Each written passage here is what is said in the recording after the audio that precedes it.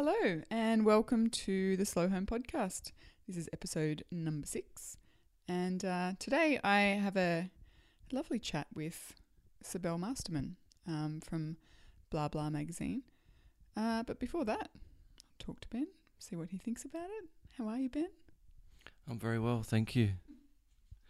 It was a good chat with Cybele. I've just finished listening to it, and there were a couple of insights in that chat that surprised me, mostly to do with coffee grounds, which freaked me out a little bit. But anyway, what do you think? How did the conversation go with Cybele? Oh, it's such a good chat. She and I met at a blogging conference a couple of years ago. You know, when you meet somebody and, I'd obviously never met her before, but just some kind of synchronicity or whatever happens and it's like you've known them forever, or we just chatted and I felt like I made a new friend quite quickly.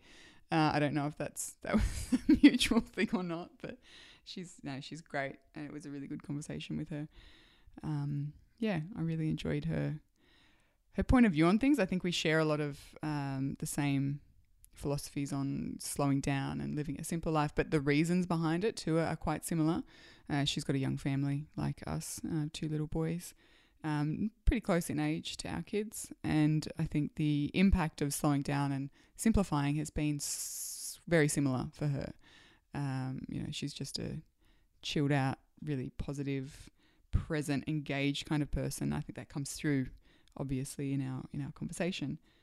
But she's also got some pretty wicked ideas about sustainability and using things from around the house to, in lieu of commercially made products and stuff like that, which we get into. She's got a background in both magazine publishing, particularly interiors magazines, and also cosmetics and skincare and things like that. So she's got a really interesting point of view, I think, to bring to the table on how we can slow down and simplify. But she still likes nice things. She still likes. She even says she likes to smell nice. It's a big thing for her. So it's how do you build a life that allows you to kind of still have those things without costing the earth. And that's actually the tagline of her website, which is blahblahmagazine.com.au. It's living a beautiful life without costing the earth. And that sums her up perfectly. Yeah, and I won't give too much away about the coffee grounds, but suffice to say, the alternative is pretty scary as well when she talks about microbeads and the plastic that runs down your drain into our waterways, into our ocean. And that's pretty scary, and that was quite enlightening for me, I've got to say. You were really freaked out by that, weren't you? It reminded me last week, maybe the week before, I think it was the New York Times posted a photo online of the sewers under New York, and it's just kind of choked with all this white gloopy looking stuff. And it turns out that white gloopy looking stuff is just millions of those quote unquote flushable wipes that people buy. And everyone's been flushing them down the toilet thinking, well, it must be biodegradable. It can't possibly be hurting anyone because it's sold as a flushable thing, when what it's actually doing is choking the sewers under New York City. And I'm sure it's not just New York that it's happening in it. That's what, when Cybele was talking about the microbeads in cosmetic exfoliators and things like that, that's what it reminded me of. Because of course anything is flushable. Like a shoe is flushable, but it doesn't mean it goes away. It just means you can't see it anymore. Yeah. So the chat's coming up, but before that, we just thought we'd touch on some great feedback that we received after the first 5 episodes. We must apologise because we're still ironing out many of what I'm understanding to be vast audio issues and variances that can occur during producing a podcast. So we're learning as we go. Some really special thanks to Joel, who provided some really valuable feedback, and to all of you that have emailed Brooke. So we will continue to improve the audio quality and your listening experience, but please bear with us as we do so. Yeah, we're learning as we go, but it's been such an amazing, the last week and a bit since we launched has been phenomenal. I mean, thank you everyone who's gotten in touch and tweeted and Facebooked and left reviews and sent me emails. It's been really amazing to see how much people are enjoying the podcast so far. I hope that we keep producing things that you enjoy and conversations that you like listening to and making you laugh sometimes. So I just wanted to say thank you for listening up to this point, and I'm sure you'll enjoy the conversation with Cybele today. And before I dive into it, you can find the show notes for today's episode at slowyourhome.com/6, and that will list all of the links and resources and anything else that we mention in today's show that you might like to check out after you've listened. And without any more to say, unless you have something more to say. Thank you for listening, everyone. Here's my chat with Cybele.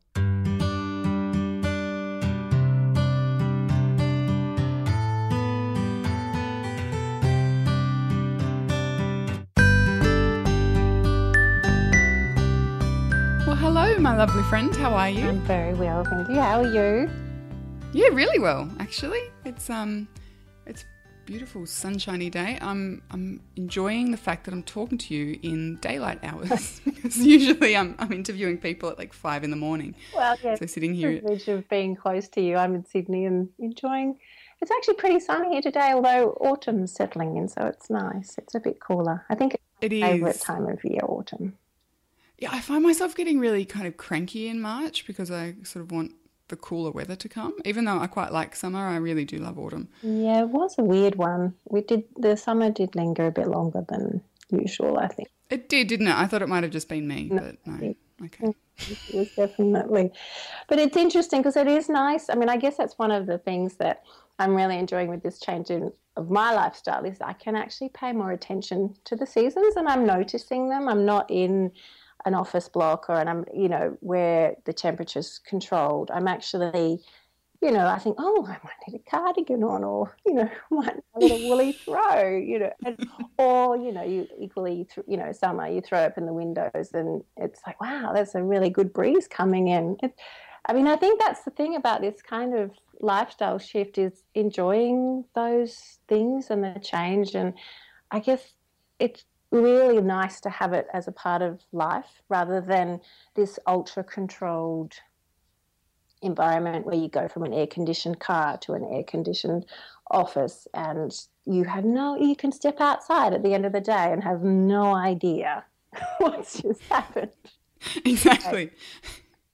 The sun was rising when I went in and it's setting now. Yes, and I go home and I, go into my air-conditioned home or whatever, and it's just temperature controlled the whole way. I mean, I realise there are circumstances where you need to, if you're in a 50-degree, if you're in the Middle East at various times of the year, I'm sure you do need that, but it's, it's nice to be able to enjoy the seasons. It is actually, and that's something, because I used to I hated every season apart from summer, and unless it was summer, I was miserable. I was just horrible. But when I started gardening, like when we moved to the Blue Mountains and we bought our house and I planted out our veggie garden, and suddenly I started really enjoying all the different seasons. And it was just the fact that I was able to get outside and see the different things that happened and the different flowers that bloomed all throughout the year and, the quality of the light and all that kind of stuff. That was probably one of the big things that gradually over time impacted the way I feel as well, just being outside and kind of reconnecting with nature. I was just chatting to a sleep expert yesterday and he was talking about the importance of light and the different quality of light on our sleep patterns and this, because it impacts sleep regulation in terms of the melatonin needs to kick in, and that kicks in when it's dark and it turns off when we see the blue light of the pre-dawn. But similarly, the different lights throughout the day actually have an impact on how well we sleep.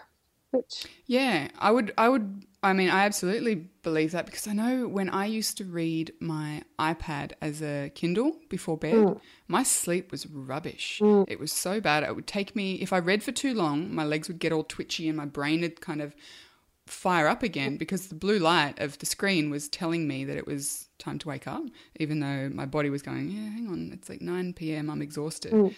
So yeah, it took me a while to get out of that habit. Now I just read like a physical book when I go to bed. But yeah, it's amazing. He said the spike in insomnia issues over the last, 5 to 10 years has been phenomenal, and especially in teenagers and the generation that are using technology straight before bed and the blue light factor.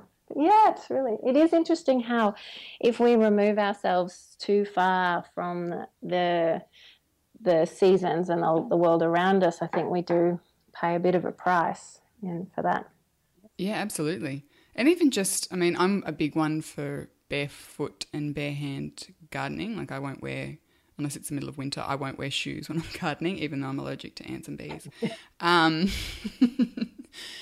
I feel like there's something in that. I'm sure I've read that there's like microbes in the soil that even just the simple act of digging in the soil and breathing in those microbes and that scent of living, breathing earth is actually really good for you. Yeah, it's funny because, there's the studies, but also like I think it's really interesting that we've tried to remove ourselves from microbes and that we've been fed a whole lot of ideas that all these little creatures, if we can't see it, it must be evil. But like from microbes in the soil to, the fermented foods or probiotics. And I remember when, I was a kid and my mum was like, you need to eat your yogurt because it's got culture in it. I'm like, ew, yuck, it's alive. There's bacteria in it, gross. And she's like, no, it's good for you. And I'm like, can't be good for you. Got to sanitize it.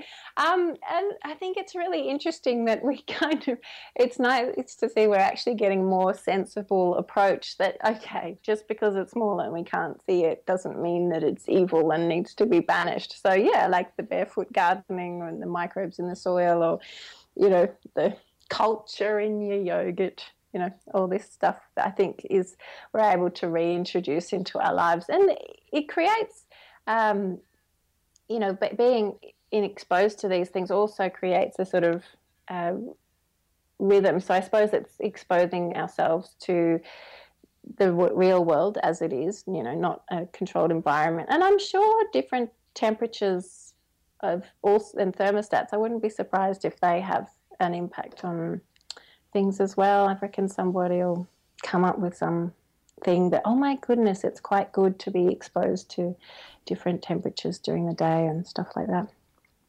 Yeah, oh, definitely. Because I know I get so edgy if I'm in a constantly air-conditioned space. Like if we ever travel and stay in a hotel and there's air conditioning on constantly, I get so edgy. Even if it means I have to go outside and it's stinking hot or freezing cold, I'd much prefer that than being inside in that kind of stuffy, fake comfortable environment. Yeah, I'm sure there's a big impact on that sort of stuff if it's constant. I mean, if it's like for survival so that you don't either freeze or boil, of course. Yeah.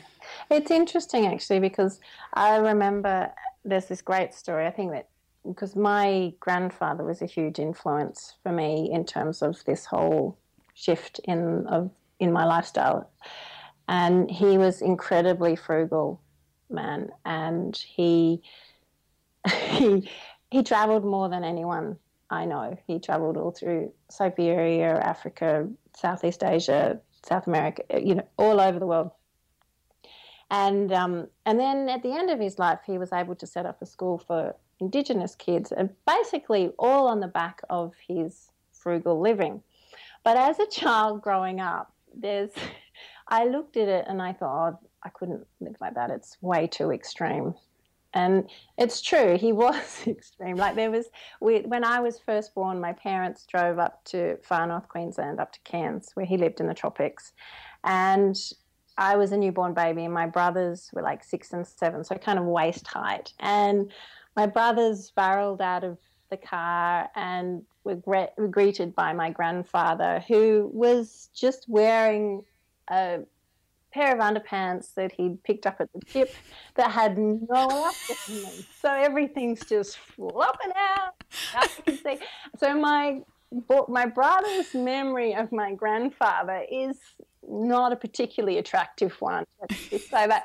But, you know, and I think that's the thing is that we all kind of look at those extreme examples and go, I could never do that. I couldn't live like that, you know. And whereas, ironic, you know, and then I went into, I think as I sort of rejected those elements, you know, his whole house was completely made up of found objects, and he would hammer a nail straight, you know, he would never throw a nail out. And, you know, I remember fights between my father and my grandfather because, you know, my grandfather would be there, you hammer those nails straight before you build, you know, and my father's like, I could just go and get some new nails, you know. So there is I guess what I'm saying, there is a pendulum, because then I rejected that as when I was sort of in my 20s and working in magazines, and, you know, I was working in Homes magazines, and of course I wanted everything that came out in the new issue. I wanted it. I wanted all of those lovely matching sets of crockery and the matching cutlery. But lo and behold, the next month's issue would come out and I'd want the new set of crockery. And I'm like, well, what am I going to do with old matching sets of crockery? It's almost like that's what they do. They try and get you to like something and buy it, and then get you to like something and buy another thing. And then I think that's the thing, is somewhere for me finding my own balance, which I think everyone needs to do. Like for me, I'm probably not going to go to the tip and get a pair of underpants that has no elastic and wear that. But I also am not going to throw out an entire crockery set because not all the pieces match anymore. And I think, well, there is a point, we need to find our own place that works for us, you know. And I think, like you say, they're often trying to get us to buy something because it's amazing and special and unique, and then you buy it and it's like, oh, it's a plate. Lo and behold, I eat my food off it.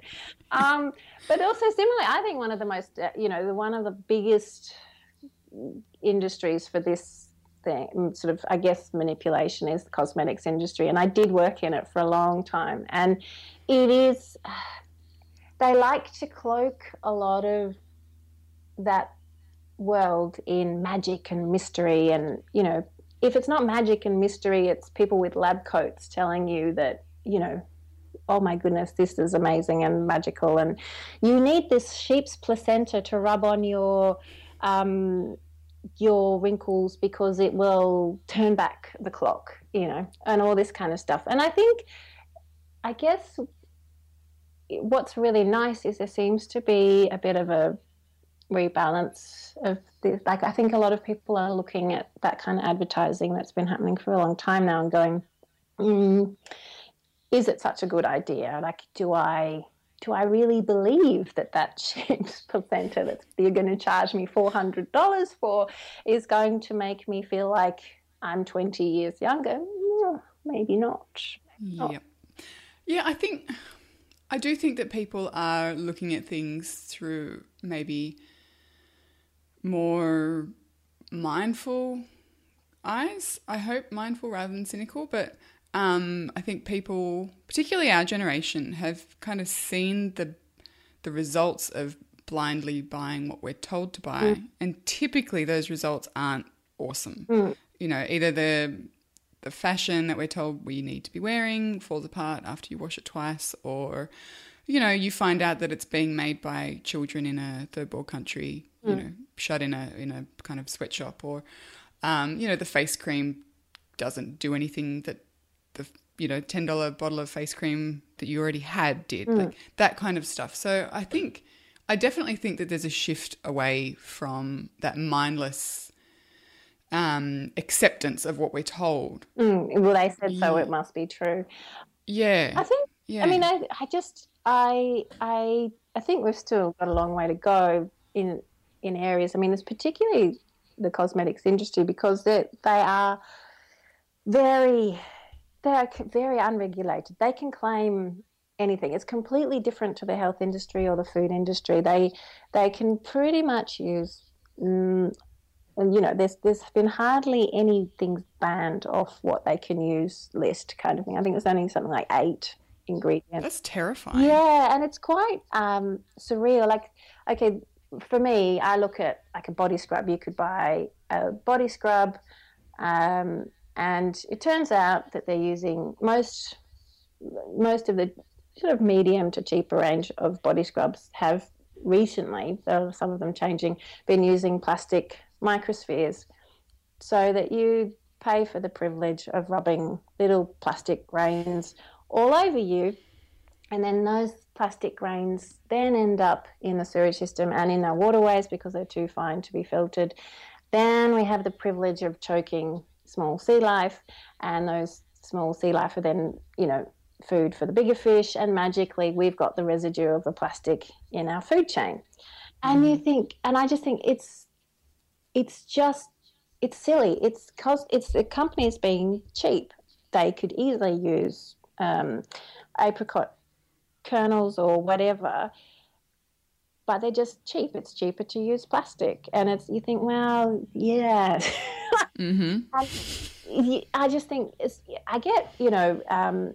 and the problem for me is that I think that stuff is optional. We are choosing to do it, and there's a lot of sales pitch that goes into saying that we need this particular thing. I remember even for a while they were advertising the fact they were using microspheres because they're great because they're smooth or whatever. I can't remember, but and then it's like, yeah, but they're little bits of plastic that was just filtering through everything. And if you contrast to that to you use some coffee, you make some coffee, dry the coffee in a cooling oven, and throw in a bit of salt and some honey and some oil to make up a paste, and you have a body scrub. Now, half of that is something that you're going to probably put in the compost bin anyway. And I just think if a lot of this stuff just makes sense, and I think it's a way that our grandparents were living, but we sort of have lost our way in the excitement of consumerism and all that kind of stuff. And I think it's really exciting to see people starting to reclaim that, because I think a lot of the power is taken away when you're told, oh, you couldn't possibly make that because, well, you don't have a special lab coat like we do. Not really. Like, you look at a body scrub, what is it? It's grains, and it's that you just use it for exfoliating, or a face cream. It's there for moisturizing, or and it's not rocket science. And I find it interesting that similarly with food, where if it's we like to label it as this magic. Companies like to label their packaged food as some kind of magic formula, and it's like, wow, it's magical, it does this, this and this, when actually it's not that complicated. It's food, like Michael Pollan says, you want to eat food that your grandparents would recognize. And he was talking about the irony that a pasta that is promoted as having all these nutritional benefits and having a one certain superfood added to it or something is going to keep selling, while the potato doesn't. The potato doesn't sell because it can't repackage itself. It can't say, I've actually got lots of micronutrients and lots of nutrients that are really good for you, and it can't say, I'm fabulous for you, because it's a potato. It's the same as we've always had. And so we look at it and go, wow, that's not magical, is it? Exactly. And I think part of it is convenience. Like, we're sold on the fact that these things are convenient because we are so busy, and there's no doubt that we are so much busier in terms of, information flying at our heads and constant daily stresses that our grandparents just didn't have to deal with.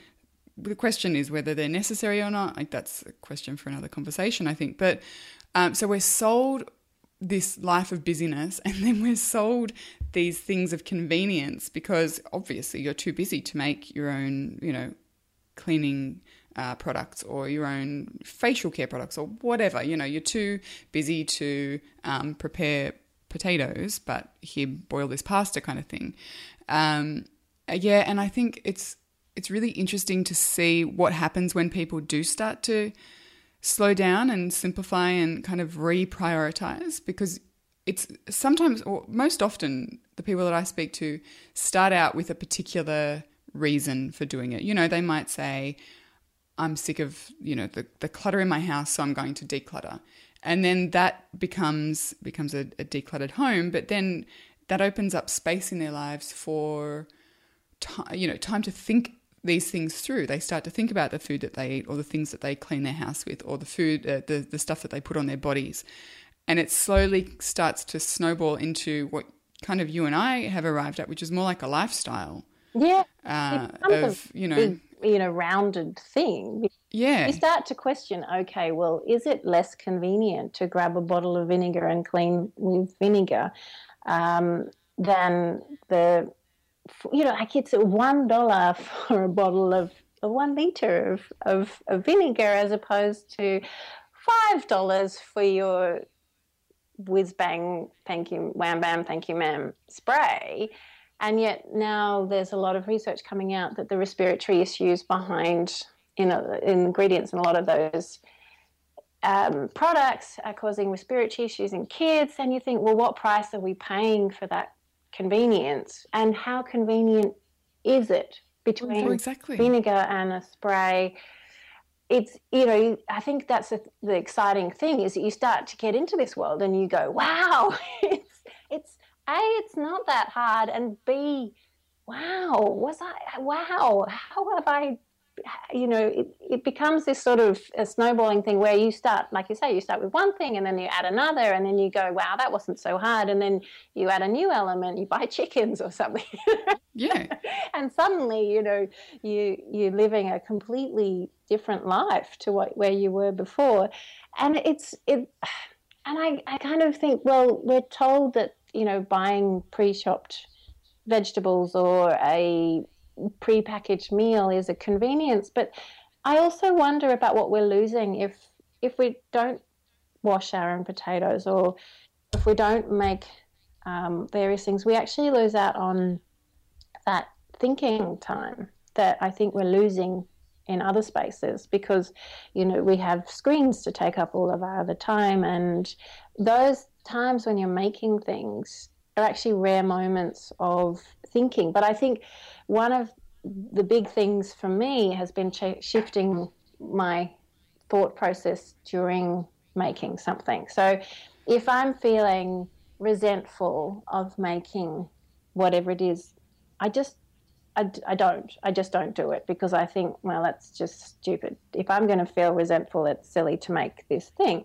But what I find, if I actually am able to approach it in a positive way and go, I'm choosing to make this because I want to, and we are privileged to, be able to do that, because we can buy something cheaply to replace that. But by making this choice to live this way, I can actually enjoy the process of making as a creative outlet or whatever it is. And that then the actual act of doing it actually benefits me. Like, if I could throw my clothes in the dryer, or I could enjoy the sunshine for a few minutes and hang my washing out, because really what else is what's with, I have that moment to enjoy the sunshine. Yes, I am doing something, and yes, I could be relaxing or whatever, but the truth is I probably wouldn't. Yes, exactly. You just move on to the next thing on your list, your mental list of things that you need to do. So it's kind of like you approach it in a way of sort of single tasking, like you really, and I know it's not possible to do that for everything, every moment, every chore, whatever, but I do the exact same thing, particularly when I'm hanging out the clothes. I really just try and think about that one thing that I'm doing, and it lasts 5 minutes, but it's sort of like a meditative thing in the midst of what might be an otherwise chaotic day with kids crying and arguing or running around and doing, going to appointments and school pickups, all that sort of stuff. To have that moment that I'm choosing to do something and choosing to put my whole mind into it. I feel like, and I know people roll their eyes like, yeah, but that sounds like a waste of time, that I could be doing other things. That's the whole point. Yeah, I guess that's the thing. And I find it really interesting because in being in that moment, we are actually getting often what we are seeking elsewhere in that moment, if we can allow it to happen. Now, I'm not perfect. There's plenty of times where I get cranky about doing the washing, don't get me wrong. But, of course. but Yeah. it's but I also can choose, and I've noticed by actively choosing to view it differently, I have been able to shift my thinking a little bit more in that way, and each time it becomes a little bit easier. And also my kids are getting involved, because they getting older, and they're going to wash their own clothes, I tell you. But but I also think that's also part of it, is that you are, getting your family involved, you're getting things, because what am I rushing for? I can rush off and do this, and I can rush over here and do that, or I can just do this task, have a moment, and then move on to the next thing. And I find actually when I'm doing a lot of these things, it does inspire me. I'm more likely just to take that moment. Whereas if I'm sort of frantic, I'm less likely to take that moment. But I think that it's a bit of a lifelong process, that one. It's like, I feel like I'm just at the beginning of that process, and it's just starting to get in, and I can see the benefits of it, and I just feel like I'm getting a taste of it, and I think it feels possible to me now, whereas it didn't before. I used to look at it and go, And you'd hear the advice, but hearing the advice and understanding it and actually putting it into practice they're two very different things. You understand what people are saying when they're like, well, why don't you just concentrate on the pegs and the light and the sounds, and you're like, yeah, but it's just, I don't want to, so there's, I guess, a big difference between, and that's something that I have battled with and, still do sometimes. I'm like, I don't. But then also I kind of think, oh, well, yeah, it's annoying, but that's okay. I think it's easy to be hard on ourselves and take it as another opportunity to self-flagellate ourselves about, another reason to whip ourselves, which, I think that's a really hard one, is to say, it's okay if I'm just cranky, it's okay. It's a human emotion. I'm allowed to feel cranky. It's okay, and I'm okay. It's okay. I'm a well-rounded emotional being. It's okay. It's okay. Of course it's annoying. But often I find it's not the what I've noticed in starting to try and be more present in doing things is that it's not often the task that's annoying. It's actually various other issues that are going on that are annoying me, that make me annoyed, and the task kind of becomes the scapegoat. But then actually we can look at the task and go, actually could be an opportunity to have a bit of quiet, bit of mental space. But then I don't, similarly, I don't want to try and beat myself up because I didn't take it as a moment. What do you mean you didn't take it as a moment? Outrageous. But, like, having said that, it does, having started on this road, it has made a big difference. And so I guess that's the thing, is I want to kind of evangelize and go, woohoo, you should do this and you should do that and da-da-da. But then I realize at the same time, I don't want to make more reasons for people to want to beat themselves up. It's meant, I guess it's about finding the space for joy in amongst our lives. We live in the real world. We have to do things, and they're boring and they're dull and they make me cranky and, all sorts of stuff. But that's life, and life's not easy. It's not a... crap happens. It's exactly. We can't. It's hard because we go, we look at Instagram or Pinterest or whatever, and we go, but they've got a perfect life, and they don't, and it's just none of us do, none of us do. None of us have a perfect life, but I think we can. I think we've been sold a dream that we need to have these things to make our lives happy. And it doesn't work. And No, it costs, it definitely doesn't and work. it costs us a lot. We pay a big price for that dream.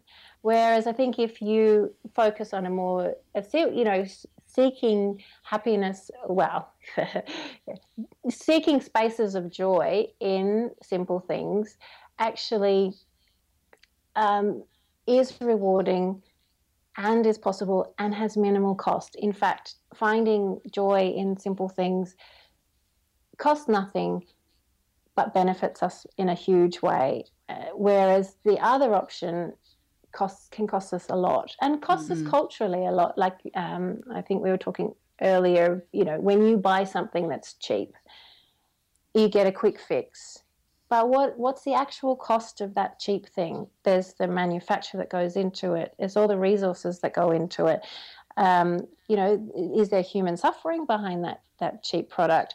And there's what else could you have bought with that money? Could you have had a different experience or something else? And then you've got the cost of that item for its life cycle. So you've then got to maintain it, or then you've got to figure out how to throw it out. And if you throw it out, what's the cost of throwing it out culturally? On our society, and what costs are we paying for this landfill? I mean, what cost are we paying for the big blob of giant kilometers wide chunk of plastic floating around in the Pacific Ocean?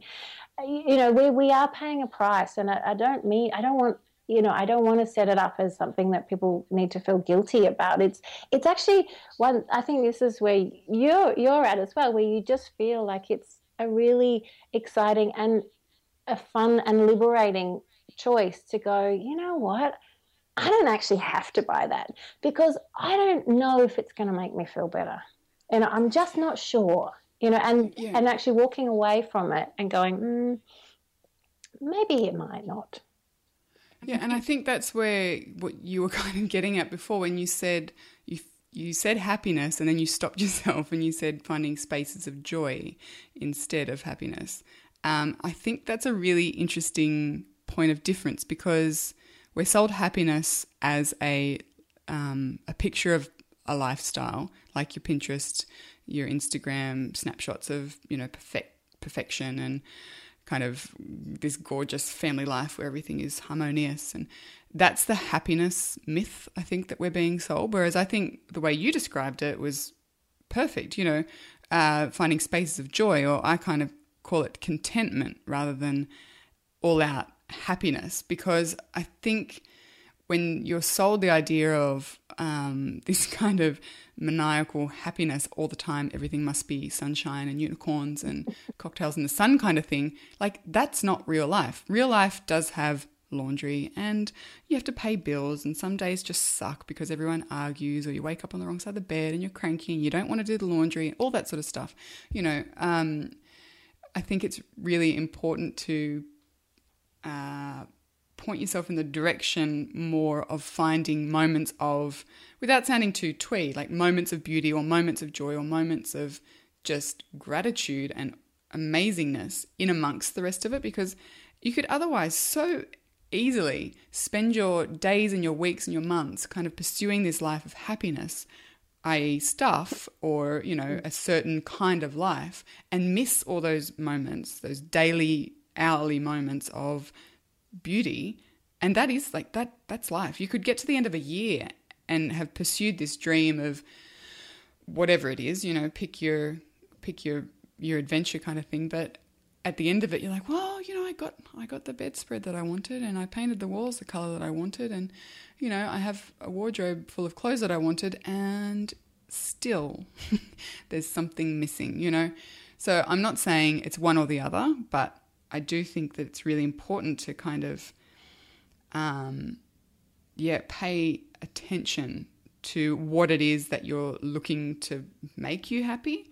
Right, yeah. I really like the idea of contentment as opposed to joy, because I do think that's a more appropriate word, because it is that sense of, there's that, big deep breath in the middle of it all, and it is that, I'm okay. Yeah. Okay. Where?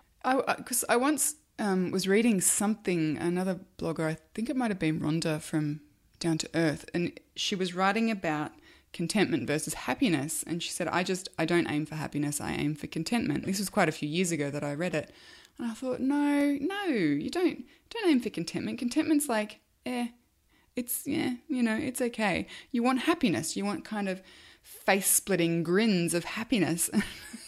As I got further and further into this whole idea of slowing down and simplifying and getting back to the essentials, I understood that actually aiming for contentment is absolutely the way to go. I used to feel like contentment was the underachieving version of happiness.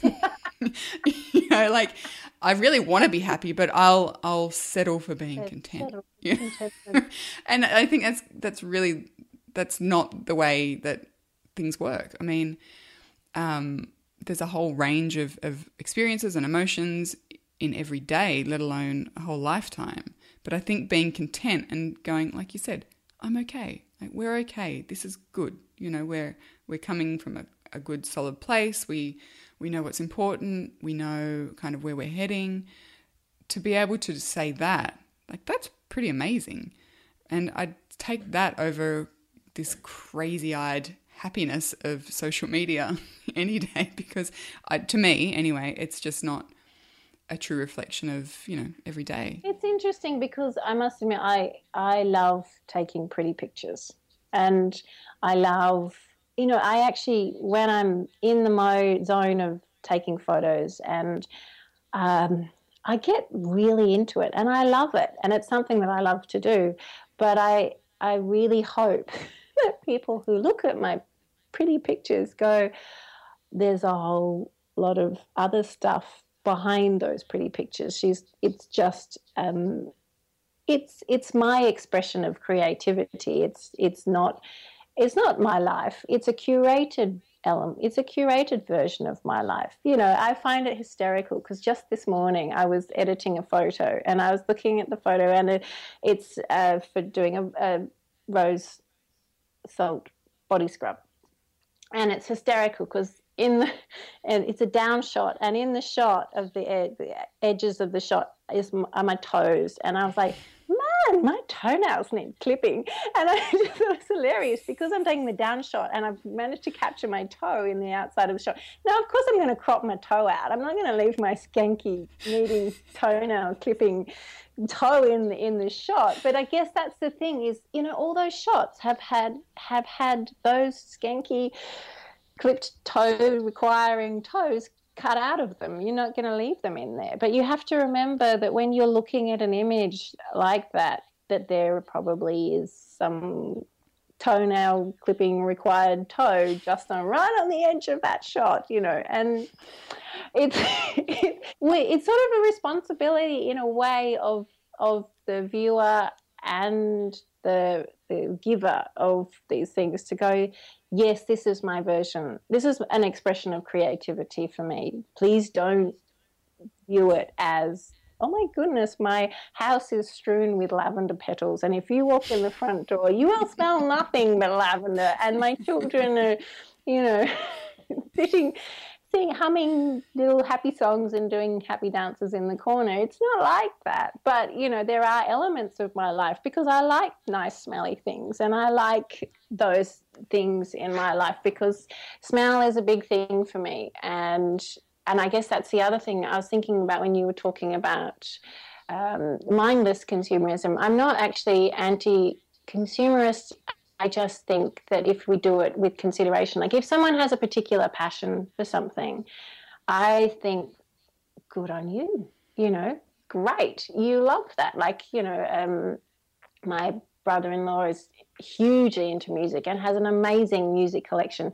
It is his passion. He loves it. I can't even imagine how many terabytes of music he has, but that's something that gives him he's really knowledgeable about it. He is passionate. It gives him an extra quality, extra dimension to his life. And similarly, people who I know, like that fabulous, darn sexy secondhand girl, and I'm sure she has a monster wardrobe, like of course. But that is her passion, and I know that all those pieces in her collection are very well curated, and it is something that she loves to do. Now, that's her love, that's her passion, and she's really excited about that. That's not my bag, it's not my thing. And so I guess I think it is a question of being mindful about what we include in our lives. Is it? And I think, is it going to add to our lives, or is it what price are we paying, and is the price worth it? Exactly. Because I have lots of people ask me about that. I've kind of fell into the role of the woman who talks about decluttering all the time, and I think from that, people got the impression that I lived in a very Spartan space and, didn't hold any physical items dear. And, physical items, I probably still wouldn't say that I hold them dear, but I'm not anti-stuff. I'm anti-mindlessness. It's really interesting. For my birthday, just this past March, my husband bought me the first 12 copies of The Walking Dead comic book. So I'm a massive Walking Dead fan, big nerd. And he's like, I really battled with whether or not to buy it for you because, it's stuff and it'll take up space. But I'm like, but this is amazing. This is something that I love, and I will read it and I will keep it. And it's something that he's passionate about and I'm passionate about. And we're both really into it. Similarly, he's got, he owns multiple guitars, and we've got a friend who has a vinyl collection of epic proportions. And I would never say that any of those things are mindless, because they bring things to you. I'm not anti-collections. If you're really into something, then I think that's amazing. But just be mindful, mindful of what it's bringing to you and whether the cost of it, in terms of not just purchasing it, but keeping it and maintaining it and actually paying attention to it, as long as that isn't outweighed by the pleasure you get from it, then I think that's what slow homes are all about for me. They're not so much about minimalism, but they're about creating a life that is about you and that works for you, and a home that works for you, not the other way around. I guess that's so. I think, isn't it? I mean, it's a funny thing, because I think a lot of people go, "Oh, decluttering, I have to throw out all this stuff." But I think what you're saying, if I get it, is that basically you're taking the junk away, the stuff that is unnecessary or doesn't bring joy or satisfaction or whatever, and you're creating space for the things and time to enjoy the things that do bring you joy. Exactly. And if you're a mad cook, then you probably do want a few pots and pans and that kind of thing. And that because you can talk about your beloved pots and pans, and you'll fuss over seasoning them, and you'll fuss, you're happy to do all of that, and it's a joy to have it in your life. Well, it brings contentment, shall I say? Contentment, that's right. No, but I think those things do bring joy, and it's absolutely about making not only the space, I find in a practical sense with our home, if I have an empty space and just put one thing there that I really love or that really brings about positive feelings or memories or whatever, that to me is paying it a much higher regard than having it shoved on a shelf full of other things that really don't mean as much. And I think similarly with making space in terms of energy and time for things, you might have less things to focus your time on, but the things that you do focus on get your full attention, and you're able to, sit there and actually enjoy them. Like, I'm able to sit there and read a comic book. I'm able to sit there and drink a really nice glass of red wine. Like, we're able to have friends over more frequently, because we have opened up our life with more space and more time, more energy, by getting rid of the stuff that really didn't do anything for us except kind of weigh us down. So like decluttering and getting rid of stuff was part of that, but it's so much more than that. And I feel like that's often something that people misconstrue about simple living or slow living, that it's all just about getting rid of stuff. Like, that's definitely a part of it, but only to a point that works for you. Yeah.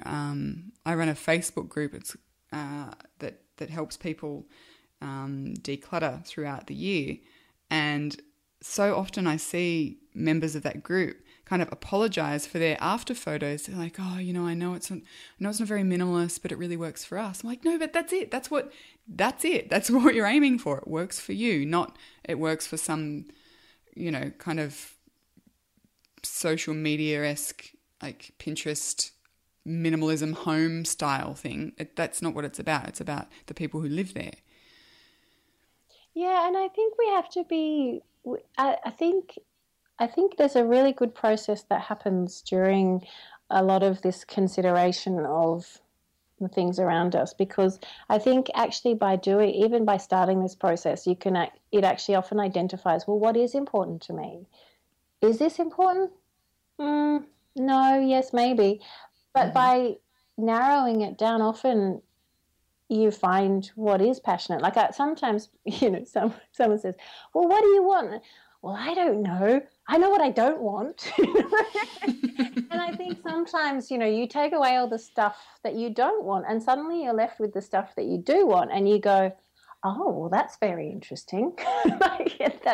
That's what I want. And then you can pursue that in a different way. As long as you're doing it in a mindful way, I think, bully for you, as they used to say. Exactly. Well, you know what? I had a list of some really interesting questions, and we've just chatted almost 45 minutes away. Wow. But it's been awesome. Okay, one more question to finish. So you make a lot of your own things, like you make a lot of your home cleaning products and your personal care products and that sort of thing. What's your favourite thing that you make? Oh, you're asking me to choose a darling. My goodness. I think at the moment I'm in love with coffee body scrub. It makes me happy. It's messy in the shower, and that makes me happy. I think I spent too much time making mud pies as a child, but it makes me feel good. I love that I'm not wasting stuff. I love that it's really easy to make. It smells so good, because coffee is one thing that I will never, I love coffee, and so I love coffee body scrub. And it's a really good start for the day for me. I adore it. But, I'm sure maybe it won't always work for me, but right now it does. Okay. That sounds like a nice way to start the day. I love coffee as well. And we bought an AeroPress a little while ago for our coffee. It's good. And I usually just compost the coffee grinds, but I might have to try that, I think. Basically, about half the quantity of salt, a couple of tablespoons of honey, and, add good quality oil in the mix until you're happy with the consistency. And it's lovely. It is messy in the shower. I won't lie. It's like the kids have gone in with a whole lot of mud. But I sort of just have a bowl of water ready, and, a bowl that I splash around the shower, and it gets rid of all the grains. But yeah, I love it. And I think that's the thing, is that's not important for everyone. Not everyone's into that kind of body care stuff, and I get that. It's but I find it is part of my well-being, and I think you can be attracted to things that help your well-being, like a certain kind of sport or a certain kind of food or a certain kind of thing that you're interested in is probably quite good for your well-being. And I think it's so nice to be able to let yourself decide, and go, oh yeah, that's cool, I like that, Yeah. No, I agree completely with you. Okay, well, I could sit and chat to you for another hour. Likewise. But I think my kids have just... that would be the world's longest podcast. My kids have just walked back in the front door, so our time has come to an end. Joy, I might go and have a cup of coffee. Yeah, well, you've made me think that I probably need another one. And you can make your body scrub after, and then you'll be fine. I will, and I'll have to let you know how messy my shower is. Absolutely, you can curse me later. Thank you so much for coming and chatting to us. Oh, thank you very much. To me. Thank you. And I will talk to you soon. Yay. All right, ciao. Thanks, Belle. Bye.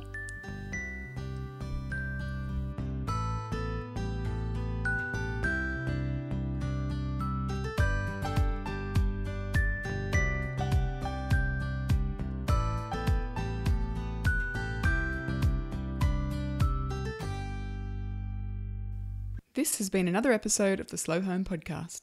If you enjoyed it, be sure to subscribe via iTunes and leave us a rating or a review. Thanks for listening.